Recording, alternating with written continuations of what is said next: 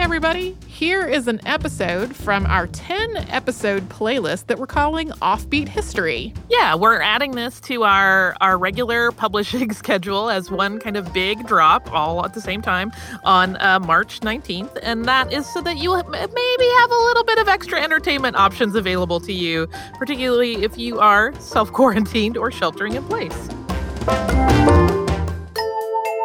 Welcome to Stuff You Missed in History Class, a production of iHeartRadio. Hello and welcome to the podcast. I'm Holly Fry. And I'm Tracy V. Wilson. And who doesn't love a good hoax story? So there's actually a news series that we're going to talk about today, and we have to kind of air quote the word news. But it's an important landmark in journalism history as well as cultural history. It also involves the history of mass media and even sort of a lesson in gullibility and kind of crowd mentality. This is a topic that the Memory Palace actually did a short episode on back in 2010, and that episode is called The Moon in the Sun, and it's worth a listen. It is brief but very enjoyable. So conspiracy theories and cartoons like Tex Avery's The Cat That Hated People aside. Do you remember that cartoon, Tracy? I do not.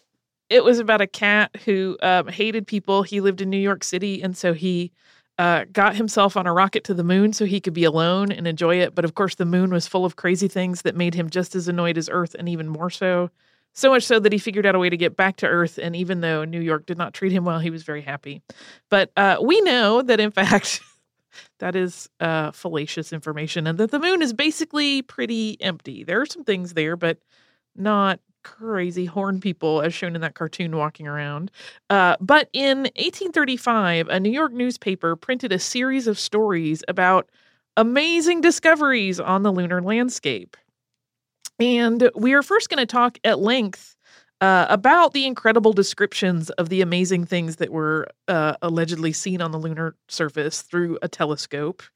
One thing I noticed during my research about this news series is that the articles, and again, there are 6 of them and they're very lengthy, kind of get summarized to this point where it's like 2 to 5 sentences about each one, maybe, and some don't even cover that.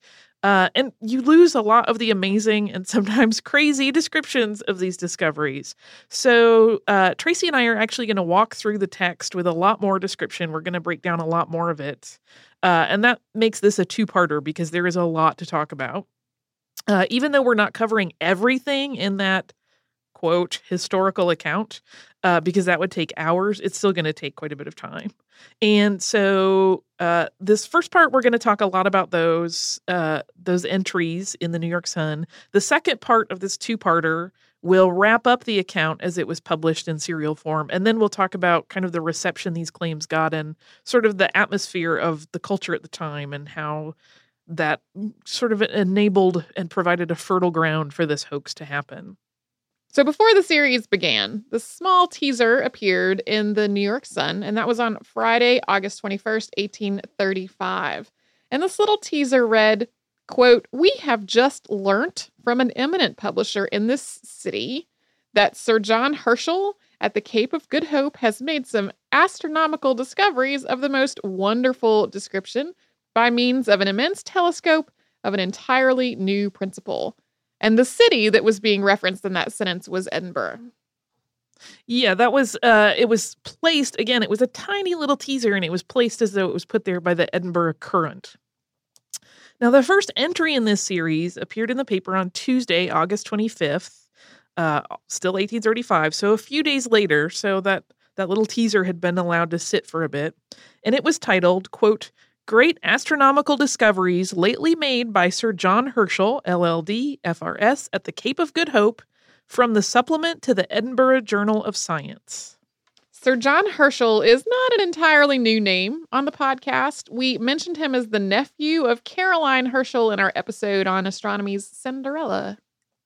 Yeah, we'll reference Caroline very briefly towards the end of the second episode, but this article, this first entry, ran on the front page of the New York Sun, and it took up about 75% of the front page, and it opened with this. "In this unusual addition to our journal, we have the happiness of making known to the British public, and thence to the whole civilized world, recent discoveries in astronomy which will build an imperishable monument to the age in which we live and confer upon the present generation of the human race a proud distinction through all future time. And again, they're placing this as though these were notes to the Edinburgh Journal of Science that were then being reprinted in New York. It goes on to build up the announcement before making it. It describes the awe of such a discovery and how it makes us earthbound creatures feel almost like we suddenly have supernatural powers. Herschel is described as setting up his stupendous apparatus, which was his new telescope, which was, quote, of vast dimensions and entirely new principle. And then he is described as pausing for several hours before looking through it so that he could collect himself and prepare for the discoveries that he was about to make. Yeah. The article assured the reader at this point that Herschel was right to do so because the things that he saw in his first hour of observation are incomparable in the way in which they're going to advance human knowledge. His telescope, the article said, rendered his view of objects on the lunar surface, quote, fully equal to that which the naked eye commands of terrestrial objects at the distance of 100 yards. An important thing to note at this point is that the article title makes it sort of sound like it was written by Sir John Herschel, but the actual entry is written as introduced from the point of view of the newspaper, reported to them through Dr. Andrew Grant, and that's who the New York Sun described as an assistant to the astronomer. The Sun assured readers that the notes that Grant had shared with the publication were almost as thorough as those of Herschel himself. After the intro, the articles then are framed as being written by Andrew Grant himself. So the rest of the August 25th entry went on to describe in great detail Herschel's telescope. And the reason for this lengthy description, and I mean it is in great detail, according to this article, is that, quote, a knowledge of the one is essential to the credibility of the other. So they're kind of setting it up that once readers understand how amazing this telescope is, then they won't for a second doubt its ability to see these things that no one else had previously seen. It claimed that this apparatus was 24 feet in diameter, or 7.3 meters, and this would have made it 6 times the size of the telescope that his father, William Herschel, had built. To make some modern comparisons, the Hubble telescope is 14 feet, or 4.3 meters in diameter. The Gran Telescopio Canarias in the Canary Islands, which is currently the biggest optic telescope on Earth, is 34 feet or 10.4 meters in diameter. So it was basically claiming that this telescope was huge. Huge even in comparison to other telescopes of today. Oh, yeah. And at this point, remember, they're sort of building on this idea. You know, they're referencing William Herschel, who at that point was a very well-known astronomer. The discovery of Uranus had happened in the recent past. And so they're kind of building scientific credibility by referencing him and talking about how his son is advancing telescopic technology so much more. And apparently this new telescope that they were describing, which was reported as weighing nearly 7 tons, also possessed a hydro-oxygen microscope. So it combined telescopic technology with microscopic technology. And this projected the telescopic image onto a screen of canvas and allowed for clear magnification of far distant objects.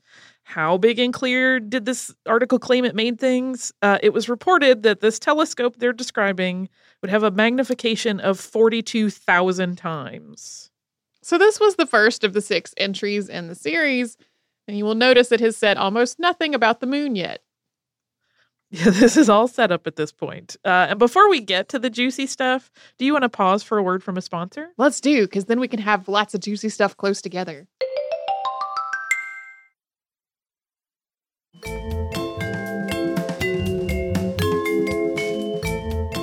Back to the New York Sun's account, as relayed to them by Dr. Andrew Grant, of the work of Sir John Herschel.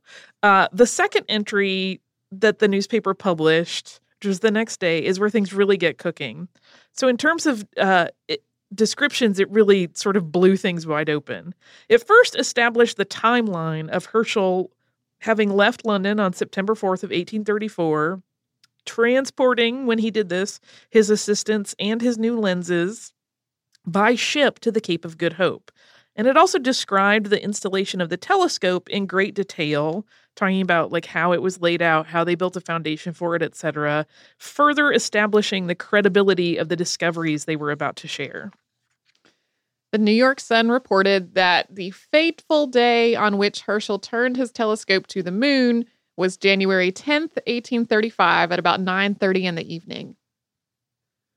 The lunar landscape, as seen through this telescope, was apparently, to Herschel, a greenish-brown basaltic rock. And he also saw that it was covered with dark red flowers, very similar to poppies. This, the article claimed, was, quote, the first organic production of nature in a foreign world ever revealed to the eyes of men. He also recorded a lunar forest, which was said to resemble really large yew trees. And the astronomer observed that as the moon shifted positions, this was followed by a green plain and then a forest of fir trees. And after adjusting the telescope's magnification, Herschel and his assistant realized that they had also found a body of water with beautiful beaches that were full of white sand, bordered by these green marble rocks. The water appeared to be blue, just like it does on Earth, and also seemed to experience tides. Yeah, it talks at length about where they could see that the tides had hit the rocks on the edge of one side of this body of water. So according to the information that Dr. Grant shared with the New York Sun, the landscape observations that Dr. Herschel and his team were doing went on for almost 2 hours. And then after adjusting the lenses of the telescope once more, there are often references throughout all of these articles of how they adjusted lenses and switched things out. Then they observed various crystalline structures in the landscape, and then a herd of quadrupeds was spotted. So this herd of creatures was reported to be in the shade of the forest, and the animals appeared to be a lot like small bison, although very much smaller than any bison on Earth. These creatures had a lot of characteristics that were similar to terrestrial bison. There were, quote, semicircular horns, the hump on its shoulders, and the depth of its dewlap, and the length of its shaggy hair. He also described the species as having, quote, a remarkable fleshy appendage over the eyes, which spanned across the head from ear to ear. So according to this account, Herschel is said to have guessed that this flap covering the eyes would shield the animal from the extreme variations in light and darkness that the moon would experience. Next in his moon's wildlife discoveries were creatures that the article suspects would be classified as monsters on Earth. These were small, goat-sized species that were the color of, quote, bluish lead. Males had single horns and beards, and female had neither horns nor beards, but did have longer tails than the males did. They frolicked around like antelopes, and they were very social creatures, and their antics, according to this report, were quite delightful. Yeah, it goes on at length about how they were jumping around and playing with each other and how all of the astronomers observing this just were charmed to pieces. They were charmed by the delightful monsters. By the delightful goat unicorn creatures that were blue. There were also water birds espied through this telescope, including pelicans and cranes being the most common. These birds were discovered along a branching river, and the astronomers watched this river for some time, hoping to get their eyes on what they suspected might be lunar fish. But they were not rewarded. But they did deduce that the fish must have been there because the birds were seen dunking their heads in the water, seemingly as a food gathering activity. At this point in the observations, the lunar atmosphere, not Earth's atmosphere, became too cloudy for them to be able to see any further. And so the observers decided to take a break. They were also pretty tired by that point. So that ended the second installment of the New York Sun's series with kind of a cliffhanger. Yeah, at this point, they've introduced crazy animal species that have been seen on the moon. But there is so much more to come. So on Thursday, August 27th of 1835, the third installment of the Moon Discovery series was published. The cloudy conditions that had halted their viewings for a couple of nights cleared up on January 13th. And at that point, both the moon's atmosphere and the Earth's were clear. quote, one of pearly purity and loveliness. And as the position of the moon relative to the telescope's location was getting ready to shift, Dr. Grant wrote that Dr. Herschel wanted to focus the entirety of the evening on January 13th to just a few specific spots before that shift happened. There is, at this point in the narrative, additional topographical descriptions of the moon's landscape, and these go on and on for quite some length to detail. There are mountains. There are mountains made of crystal. There are active and inactive volcanoes. There are incredibly fertile areas. At one point, this third installment describes it as, quote, fertile to excess in one passage. So it goes on a lot about the landscape. Additional animals were identified as being different from the ones that had been sighted on earlier viewings, including larger versions of those bison creatures, as well as numerous flocks of red and white birds. Herschel and his team, according to this article, classified 38 different species of lunar forest trees that night, and twice that number of plants in the relatively small area where they were concentrating their observations. They also cataloged 9 mammal species and 5 oviparous species. The mammals included beasts that look like little reindeer, as well as elk and moose and horned bears, and one that looked like a biped beaver, although apparently the moon beavers had no tails. So the moon beaver gets talked about a lot. It was very exciting. And it also, again, being biped, carried its young cradled in its arms the same way that a human would as it was tootling around on its hind legs. And these lunar beavers also constructed huts rather than dams, so they're a little more architecturally advanced. And this construction was described as, quote, better and higher than those of many tribes of human savages, and from the appearance of smoke in nearly all of them, there is no doubt of its being acquainted with the use of fire. So if you do have the opportunity, which I encourage you to take, to listen to the Memory Palace episode about this, one of my favorite parts is about these beavers. When you're reading the articles, the beaver part is just hilarious to me. Yes. Because there's such excitement over these biped beavers that know how to use fire. So south of where these beaver-type animals were seen was a dense forest where the only animal seen was this large stork-like bird. Not far from the thickly wooded area was the largest lake that was visible, which was estimated to be 198 by 266 miles, or 319 by 428 kilometers. The lake reportedly contained volcanic islands. And before we talk about a little bit of amazing flora seen on some of these islands in this lake, do you want to have a word from a sponsor? Sure.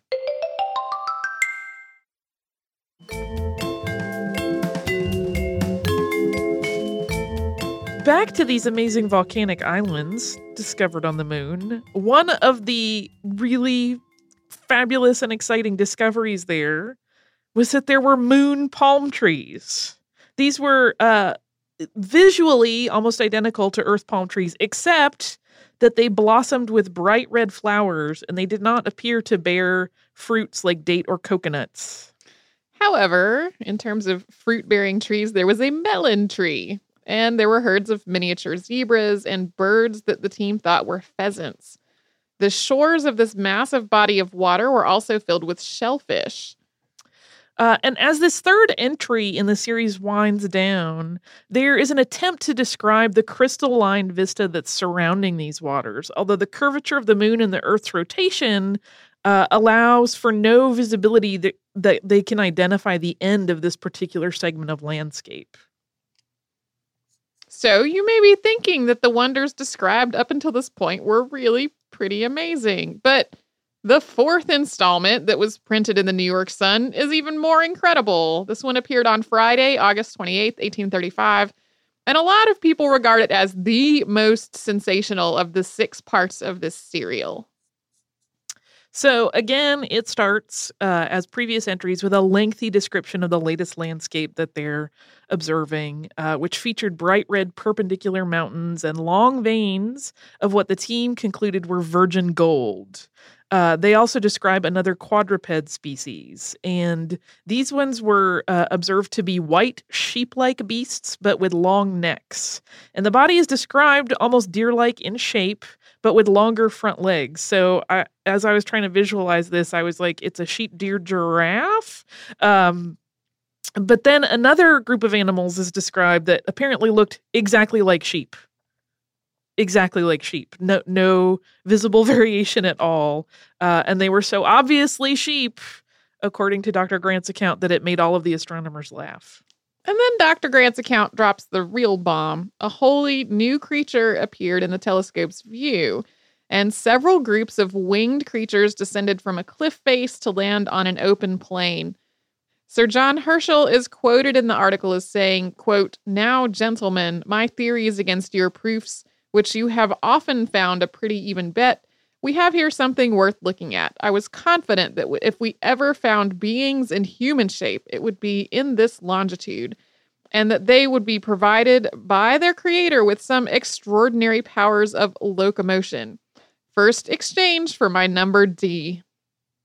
And so when he asked for that exchange for number D, that refers to a lens that Herschel wanted to use to more carefully examine the scene before him. So adjustments were quickly made to the telescope and everything was refocused. And the team then viewed 3 groups of these beings walking erect. And these new creatures were indeed similar to humans. After more focusing and more adjustments, these creatures were brought into clearer focus, and they appeared to be about 4 feet or 1.2 meters tall. They had copper-colored fur all over their bodies except for on their faces, and their wings were like bat wings. Their faces were described as, quote, "a slight improvement upon that of the large orangutan." It's actually spelled in this as orangutan, which delights me. And they're described as seeming more intelligent than the earth primate, the orangutan. Yeah. These bat people also had beards and darker hair on their heads than on the rest of their bodies. One of Herschel's assistants is quoted in Grant's account as saying, quote, "They would look as well on a parade ground as some of the old Cockney militia." Herschel and his team observed these beings in what appeared to be impassioned conversation, gesturing to one another just like human beings would. This species was named by Herschel as Vespertilio homo, man-bat, and the valley where they lived was named the Ruby Coliseum. The New York Sun omitted some of the passages from the notes at the behest of Dr. Grant, who apparently felt like those elements were best shared by Sir Herschel himself. The Sun indicated that the omitted material does, quote, "contain facts which would be wholly incredible to readers who do not carefully examine the principles and capacity of the instrument with which these marvelous discoveries have been made." The newspaper also indicates that sort of their editorial opinion that when the entirety of this work is published by Herschel, it is going to be, quote, "at once the most sublime in science and the most intense in general interest that ever issued from the press." And that is where we now will cliffhang you. The second episode of this two-parter is going to finish off Dr. Grant's accounts of what Herschel observed on the moon, and then we'll talk about how all of this was received by the public and by other newspapers, and even by Sir John Herschel himself. Yeah, so there's plenty more, although we've given you probably the juiciest of the actual fauna discoveries.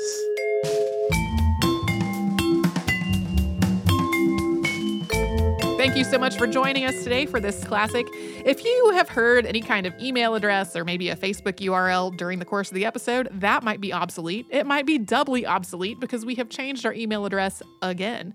You can now reach us at historypodcast@iheartradio.com, and we're all over social media at Missed in History. And you can subscribe to our show on Apple Podcasts, Google Podcasts, the iHeartRadio app, and wherever else you listen to podcasts.